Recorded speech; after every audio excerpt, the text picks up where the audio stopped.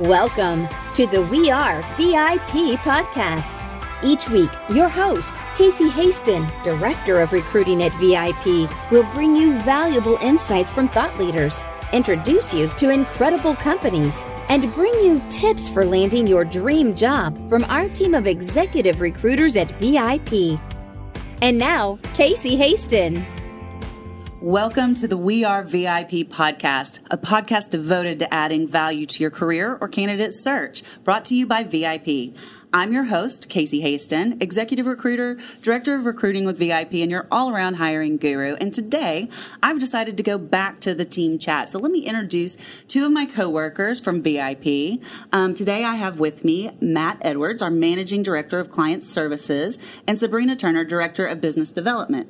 They join us from the Solutions Division of VIP, which provides finance and accounting consulting, interim management solutions, pre- and post-acquisition consulting, and private equity solutions. You guys do a lot.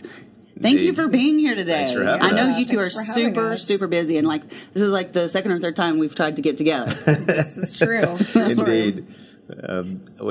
We end up having to be pretty reactive to the clients, and thus personal situations as well as internal stuff just gets pushed off to the side. I understand. We're all pretty busy up there, especially during the holidays. And in fact, Sabrina and I just went and visited one of our clients, and this is really something fun we do during the holidays, is we give our clients gifts. And so that was really fun, and they're so appreciative when we do that. So Absolutely. Indeed. It's been busy. It has been busy. So guys, I want to kind of dig into what the solutions do, because so many times when you say solutions or project management, people are like, what? So I'm going to start with you, Matt, since I know you were kind of the linchpin to this, right? You were brought in to build out this arm of the organization, right? So you joined us in 2017, is that correct, to lead the solutions? And I'm trying to, this question is so long. And so just tell me a little bit about that. Let's just have a conversation. Sure. What did that look like when you first started? Sure. I was brought in to build out the consulting practice for VIP. And ultimately, what we do is solve client problems that are not necessarily people-oriented. They're more, it's a solution to be able to solve a process issue within a company or get over a significant hurdle.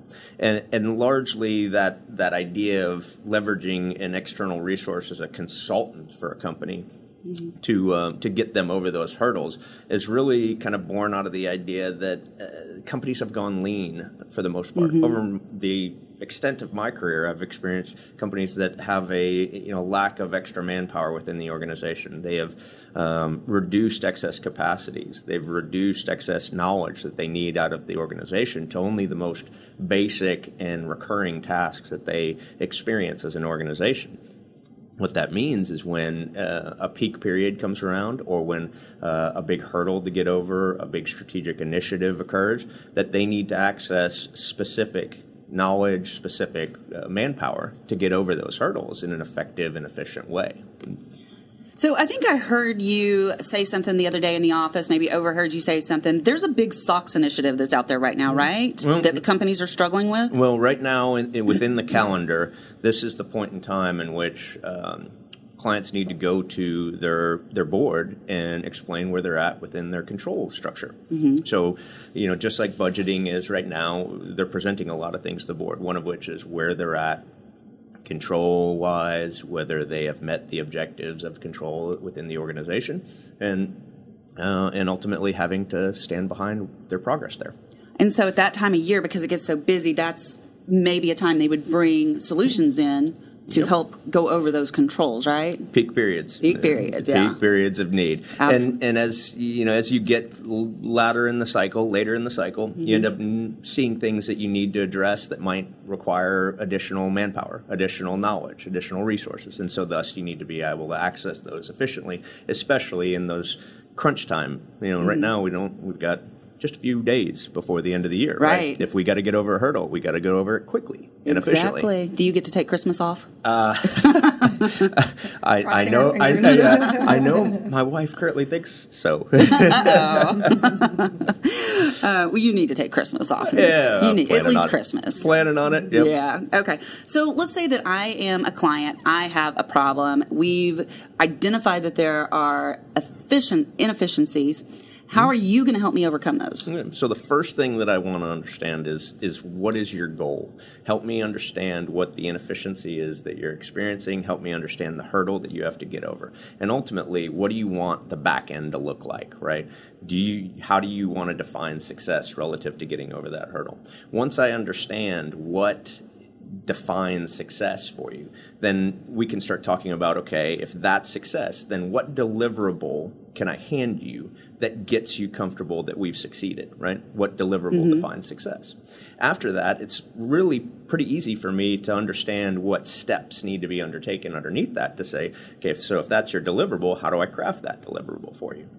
Right? Then I can lay out the Gantt chart and understand how much time it's going to take, set milestones for communication, and really, confirm our progress relative to your goals as we go along the way. Okay. So, Sabrina, just kind of piggybacking off that, what advice can you give on how a company can best manage Matt when he comes in there and the other team members that may be working under him as part of the project? Sure. So unlike when you have a regular employee, they've got their day-to-day tasks. Obviously, they've got goals and initiatives, usually for the year. When you work with the project team like us, you want to really set those clear time frames. What are your goals and objectives? What are your deliverables and time frames really look like? So if it's something that you'd like to get accomplished in, let's say, a 3-month period, it's important to really look at what percentage of completion of each individual goal and objective needs to happen and when. That way we can stay on track from a weekly basis and make sure that what the client's expectations are being met. And Matt and our team do a really excellent job of communicating that on a consistent basis, whether it's us project managing the resource, kind of working with the CEO or the C-level folks to manage that resource. It's really just about making sure we're on the same page and being consistent with that communication on a weekly basis. And what I'm hearing here is that you take that pressure off those C-levels so they can go do their day-to-day job. Yep. Exactly. Yep. You're exactly right. The whole point of leveraging an external resource in this way is to stay focused on your day-to-day job as an executive and offload the responsibility of managing towards an objective to the external resources you brought in. And to a point that Sabrina made, and you mentioned it probably 3 or 4 times there, communication. And it's not just that, I'm going to spit out word salad to you. It's that I need to be concise and effective in my communication so that you can consume it quickly and move back into staying focused on your day-to-day as a sponsor, as a executive within the company. They don't have a lot of time to commit to what they're putting onto our resources and making us accountable for. They need to stay focused on their day-to-day. Without naming a client, confidential. We could. Confidential. Yeah. I'm thinking of one project in particular that, we had 13, I think, people out there, and it was like for a year-long engagement. Am I remembering that correctly? Yeah. So, want a little bit of background there? Yes, I'd love some. So, from Genesis on that client, we got pulled in to help them manage one of their tuck-in acquisitions. Okay. And after that acquisition, it kind of ballooned from there into helping them with a lot of other initiatives. But to speak to that tuck-in scenario that really engendered their confidence, whenever an acquisition occurs, ultimately the sponsor, the one who's buying it, has certain objectives for profitability that need to be achieved, right? It's what's commonly known as the deal thesis, right? Here's why I'm buying this company, right? And the process of executing on that, of realizing that investment and return, really starts on day one, and the most important period to it is really the first 90 days, the first 120 days when you're setting up for future success. With that means standardizing the way that this acquired company communicates to the acquirer, right? What are the financial results going to look like? What is the control over cash and the control over disbursements and collections going to look like? How do they synergize in all of the opportunities that they're looking for to maximize the investment? those things need to be managed. And assuming that the team members that you already have in the acquirer's pool of resources to be able to go do that, as well as do their day job, it's really hard to lay that on them. So we're brought in to be able to help them maximize on those objectives and communicate effectively on where we're at with them. Ultimately, that success with that initial investment allowed them the opportunity to go back to their board and say, look how good we did with this one. Let's re-up. Let's do it again. Let's go invest more and acquire and grow regionally. That's exactly what they did, and they kept us on pace with other acquisitions, as well as improving, the what we've kind of called the mothership, the platform asset that they were looking to pull these tuck-ins into. So, okay, I'm going to go back just a little bit because you are dropping a lot of knowledge here. But let's kind of explain what qualifies you to drop this knowledge. How about that? What's your background? Almost 20 years of turnaround consulting, acquisitions. I started out with PricewaterhouseCoopers just that almost 20 company. years ago. Yeah, but everybody gets a different experience with working for the Big Four. My experience was I got their worst clients, the ugliest ones, which ultimately you might cringe for that, but it really lays out the opportunity effectively that there are a lot of companies out there that need this kind of support and assistance, right? I got the clients that year over year had the same problems perennially, never fixed, almost to the extent where we would take our representation letter at the end of the audit that defines all of their deficiencies, scratch out last year's date on it, put this year's date. Here you go. This is the same stuff, right? Yeah, okay. Yeah. What happens if they don't correct that year after year? Ultimately, your board can get frustrated by the fact that you're burdened by the same thing this year as you were last year. You should want to improve upon those things because there's natural efficiencies and profitability that can be gained from that. But some companies don't really have that opportunity, whether it be that they're not in a great profitable place, or whether the board wants them to stay as lean as possible, or they might not have the right team members to be able to execute on those improvement scenarios. Thus, the reason you bring somebody in, right? And you're also a CPA, right? Yes. That's pretty impressive. Did I ever tell you that I started studying for the CPA? Did you? Keyword, started. Did you? Yeah. And I was like, but of course I did it later in my career because, I was in accounting for many years. I'm not going to say how many. But, being in accounting, and I'd been with the company for a very long time that ended up closing. And so I was having to look for a job. So I was like, maybe I should just go get my CPA because I see CPA everywhere. And I've been out of school for a long time at this point, which is not smart. And I was just like, I started studying for that. And then as I was interviewing with recruiters, that's when I got recruited into recruiting. And I was like, I am not doing this now. Don't have to. Don't need that anymore. It probably would have been a good idea to go ahead and get it. But I'm just like, nope, I don't need that. So most folks get into about this whenever they hit the regulation section, for the most part, which is the tax section, they go, this ain't for me. Yeah, that's the toughest part, right? Yeah, I mean, unless you're a tax accountant, right, specifically focused on tax, it's generally considered the toughest part. Gotcha. Yeah, I hear that a lot, and people like to take that first. Yeah, get it out of the way. Get that one passed because they feel pretty confident about the other three. Yeah, that's actually how I did it. Yeah. That was many moons ago. Yeah. So Sabrina, I know you're not actually going out and doing the engagements, but you're in charge of finding the engagements. So tell us a little bit about you and your approach to doing that. Sure. So I've been fortunate. I've got 20 years kind of in going from startup mode. My father started a company when I was 10. Was really able to be involved at a very young age in just the development of process and kind of figuring things out as you go along, and then went to school and kind of got the other applicable knowledge on that end. So really from the perspective of trying to find the value for the client, being different, and really just being able to express that value when you speak with somebody, understanding what it is that their initiatives and goals are. It's not about us, it's not about me, it's not about Matt, it's about every client that we're sitting in front of, really understanding what they need, and then being able to deliver the right people, the right solutions. And if it's not a fit now, that it might be later down the road because we're there for the long term. Absolutely. And so are you as the project, what role do you play in the project once it's secured and it's in process? So my goal is always just going to be kind of the quarterback. Essentially we've got Matt, he's heading over the accounting. We've got a managing director over finance. We've got internal audit, compliance, and risk. So I'm kind of that person that's going to be staying in the middle of everything, making sure that if there's an initiative and a goal that we're working on over here, something in internal audit's not being left on the table. And so just being that point person that is making sure that the client is happy, making sure that roadmap document's being updated with Matt and the different team members so that we can just keep that relationship going consistently. I think it's funny, and I probably wouldn't have caught this had we not gone on a client visit yesterday, that you referenced football.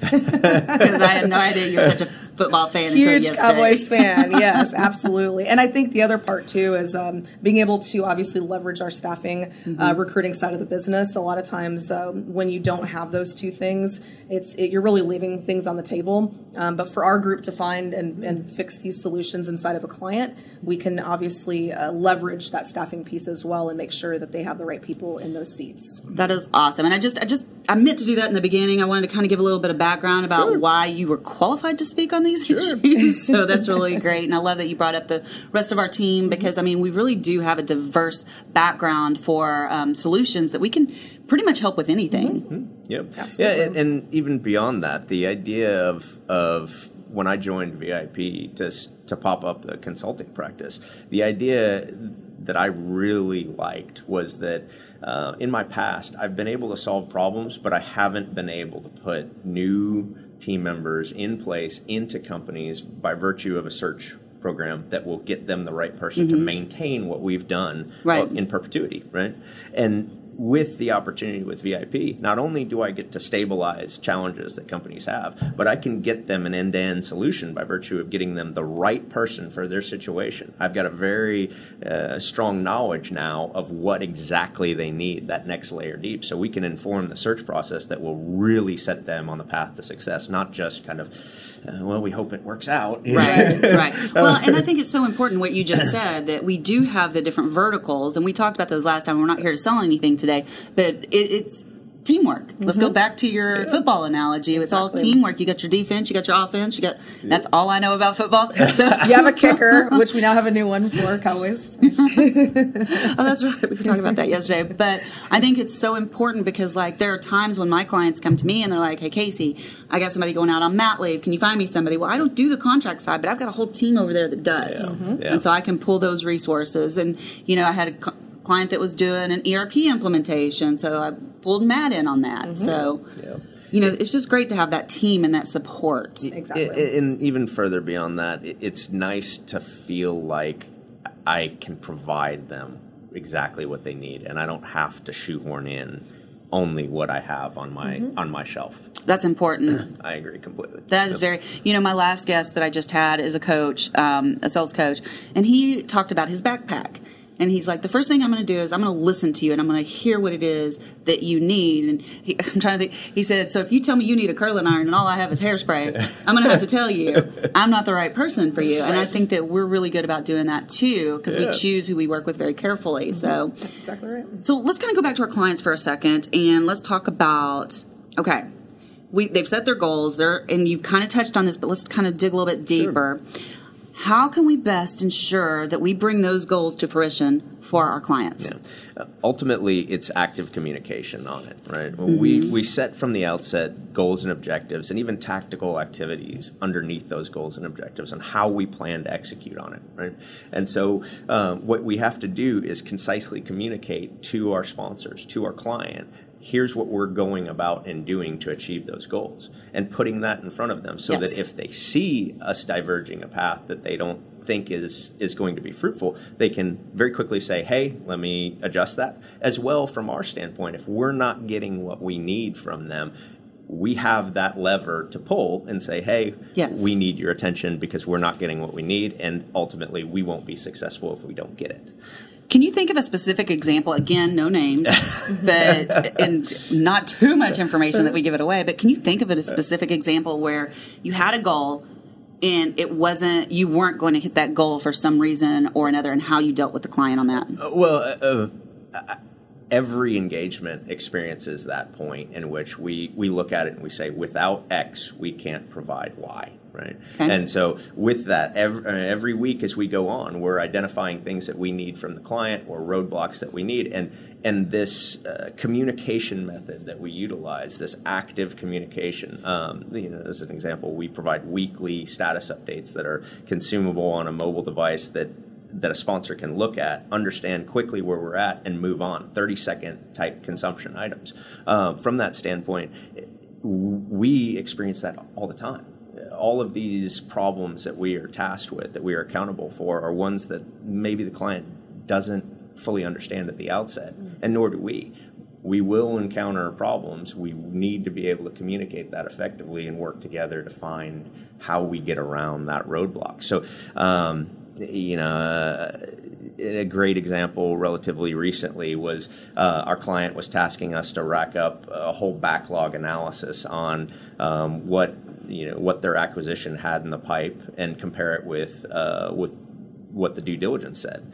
And ultimately, what we found was that the due diligence team had to cobble together quite a bit of pieces of information. And the sponsors, the client, assumed that was all right there, accessible within within a system. And it's like, no, they don't have Salesforce. No, they don't have a CRM. No, they don't have any of these kind of things. It was cobbled together. And so they're literally manually going out and reaching into different places to find this information for those that don't understand what that stuff is. Yep. Right. So a client that may want to, be able to analyze that in a big data type capacity, not really going to be able to be done unless you put in some rigor of a system behind it, that kind of thing. So the commitments that we might have made from the outset to help support the delivery of that backlog and the analysis of it, we've got to say, hey, there's a lot of front end work that is needed to get to the point before that. And that's a challenge, and that's a hurdle that needs to be overcome. That's a great example. Thank you for that. That's a really good one, because I think a lot of people don't think about that when you're, bringing in those smaller companies. They don't have the support or, that we're used to. Yep. Even though we're in a small company, it's not that small. Yeah. So, in acquisitions, for instance, you brought in a lot of high-dollar people to get you there, right? To get you comfortable with this purchase at the outset. Those people go away after acquisition. And so now, you've got to figure out a way to get that same piece of information that you got by virtue of a lot of high-dollar folks. Well, let's talk about that, because you're right. How can we make sure when the consultants leave that they aren't taking that knowledge with them, and, how do we prepare them for success in the future? Sure. Yeah, I think what's important there is having that, again, roadmap document that when you're leaving, you're kind of giving it to them as a gift. And a lot of companies don't do that. So whatever consulting agency or firm that anybody chooses to go with, they really need to make sure that is agreed upon at the onset. That when this person leaves, they're leaving a narrative with very specific what the goals and objectives were, what was completed. That way that person moving forward knows that if there's another type of opportunity or project that comes up that's similar, they can use that as kind of an outline for working with the next one. That sounds kind of like our role transitioning that we do. Indeed. So ultimately, I'm beholden to our search partners on that side, and one of the edicts that they gave us was we need to put our candidates that we place into companies in a position to succeed. Yep. Right? And from that standpoint, I need to be able to put in their hands a roadmap, a task-by-task roadmap that says, here's how you go be successful, right? Do these things, you succeed. Don't do them, you'll probably fail. Right?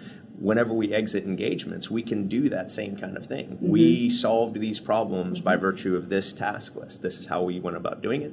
Maintaining it after the fact can be done by utilizing this task list. Here it is. Mm-hmm. Maintain this, you succeed. Don't, you will probably fail. I'm going to give you an example of where that did fail, and it was not because we weren't trying, and it wasn't on the solution side. Yeah. So and I won't give the name of the company, of course, or the candidate, but we placed a candidate with a company. Yep. And there was one person doing that job. And that person left before she started. Yep. There was no training. A gap. Right. We offered, because we were trying to help her be successful, we offered so many times to have somebody from Solutions go out there that knew that role, because it was a role she had not done before, do our role transitioning and give her a map so she could be successful. They kept ignoring it. They kept ignoring the problem, not giving her training. 2.5 months later, she found another job. Oh, yeah. It's pervasive, especially in companies. We've talked about that lean concept, right? The idea of taking excess time to sit down and document out exactly what it takes to do this role. A lot of employees don't want to do it because they think, well, I'm giving my successor a roadmap to go, for them to pull me out and put somebody else in. Right. But the way that you've got to look at it is if you as an organization have that document for all your roles, then ultimately, if somebody does leave, then the burden doesn't get spread across your other resources in an inefficient way. It can be more efficiently managed, and thus the whole rest of the organization won't feel like they've now taken on that burden, and they won't get frustrated as well. You're in a better position to manage that, to understand how to spread that burden across your team, or whether I've got to bring in somebody and I've got to bring them in quick. And if you are in that situation of bringing in somebody quick, it's really helpful to have a roadmap. Yeah. Well, I mean, if you had a restaurant, you wouldn't just not have recipes written down. You get a new cook that comes in, and you say, "Hey, make that chicken parmesan." I mean, there's no means of comparison if you don't have the specifics of that recipe. And it's the same thing for an organization. You're essentially wanting to write down the ingredients for the recipe for success, and that way, whether it's you or you that are in that role, it's going to be done and accomplished in the appropriate way. Another good analogy. You're good at those. I do like that analogy. That's a really good one. Just came to my mind. So, what does VIP do differently from the other organizations that sets us apart? There's a ton of people out there that kind of do this, right? So, Absolutely. What sets us apart? Well, first and foremost, I can't think of another group that is integrated solutions in search the way that we have. Right? Delivering that full cycle solution, right? That's something that when I started with VIP, we quickly figured out that was our niche. That was our thing, right? We can handle organizational and employee transitions in a way that none of our competitors can. And even on a national basis, I struggle to really think of firms that do it in that way. From that standpoint, they either do search, they may do some portion of search, or they do consulting. And ultimately, if the company decides to bring in a resource to replace the consultants, or an employee to bring in the consultants are gone. It's a hard cutoff. Yep. Right? And in our situation, it's not. Great. You want to put in a perm? Fantastic. I'm ready to transition. I'm happy to help you with that, and I know exactly how to inform that search. Right. Exactly. That's really good. I think that, and I say this all the time on this podcast, we are so fortunate to work for such an innovative, forward-thinking company, and they are so nimble and so quick to pivot when they see that they need to pivot or to try something new. Hello, a podcast, I mean, this is pretty out there for a lot of people. Yeah, sure. And it's definitely bringing value to our clients. So, well, guys, this has been fantastic. We are getting to the end of the show. Yes. I do have the 3 VIP questions that nobody gets out of here without answering. But I'm not going to make you answer all of them. Thank goodness. So the first one, Sabrina, I'd like for you to answer this one. Okay. It's a fun one. So if you were chosen to be one of the first colonists on Mars, what 3 things or people would you take with you? Wow, that's a good one. I mean, I would think from a pragmatic perspective, you would want to have a doctor, a builder, and a farmer. Because if I'm not capable of doing each of those things, I would certainly want to have people that can go, and that way I can eat, build something and live in some type of good structure, and obviously be able to be healthy. That's awesome. That's hopefully what I would very do. practical. I think I had one of the best answers to that the other day. Somebody said, and those were good. That's good. And it's kind of along those lines. They said, I would take Elon Musk. I was like, right. He's got a car up there somewhere. Yeah, exactly.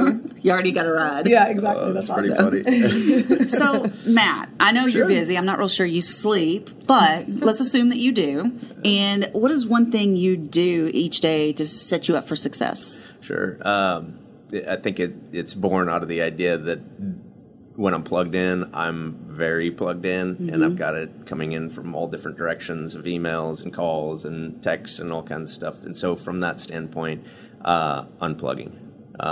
Going for a jog, doing something, even if it's sitting in my chair and just thinking through what I need to achieve today on a personal and a professional level, laying out those things, it helps you focus on what you're trying to achieve throughout the day, and not just what what things I have to knock out work wise, but where do I want to be at the end of this day? I am shocked that you unplug.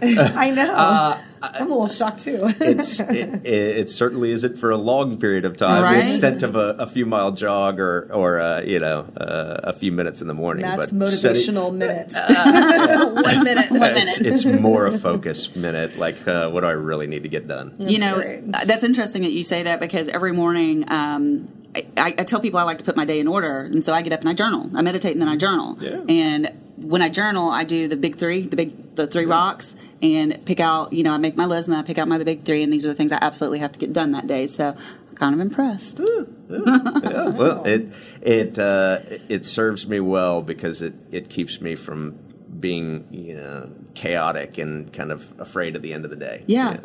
Focused, and then stuff doesn't come back to bite you. Do you use any kind of journal for that, or is it just in your head? You write it down? I put it in like a calendar event, that kind of thing. I can always come back to it and throw a calendar event on the calendar at 6 a.m. or at late in the evening that is kind of outside of my day, and it allows me to go access it and keep track of it. That's awesome. Yeah. That's awesome. Okay. Final question, and I'm going to ask this of both of you. Okay. So if your life's work was being summarized in a news article, what would the headline be? Yeesh. That's a tough one. You want to go first, or you want me? No, I have to think of that. I have no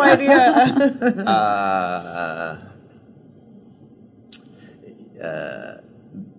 I would say the headline for me and for pretty much everything of what I do professionally is, from a work standpoint and everything, it's never glory work. It's all kind of behind the scenes or before the glory, right? In most situations, I'm trying to prepare them to go be successful, right? Stabilize a problem is what I've kind of referenced before. So I would say something to the tune of preparing for success. I like it. I like it. Wow, pressure back on me now. I think with most of my career, I've always shot for the larger goal, something that is, for a lot of people, maybe unattainable. And so I've always pushed myself out of my comfort zone. And I think being a woman and being in certain roles, pushing myself to that top. So maybe something along the lines of, breaking barriers while, trying to reach the summit of Everest. They found the body of the first guy that ever tried to climb Everest the other day. And it was still. I'll bring someone with me. It was not decomposed. It was because it got preserved. It was I watched that documentary the other day, and it was just wow. Oh yeah. Well, I'll have a Sherpa with me. Don't worry. Yeah, for sure. Very important. All right, guys. How do people get in touch with you? Well, you can always reach me at through our website, and my email is medwards@wearevip.com. Yep, and my email is sturner@wearevip.com, and of course through the website as well. Yeah, and you two, are you active on LinkedIn? Very active. You can find me there. Yep. Yeah, make sure that when you connect with Matt or Sabrina, that you mention in the subject line that you saw them on the podcast and you want to learn more about what they do. So, guys, great. This has been fun. Very fun. It has. Thanks for having us. Yeah, I just have one more thing to say to y'all. Yes. You are VIPs. Yeah, thank you. Thank you. And that's a wrap for today. Join us next week here on the We Are VIP podcast. We'd love to know how we can help you be a VIP. To find out more, log on to wearevip.com.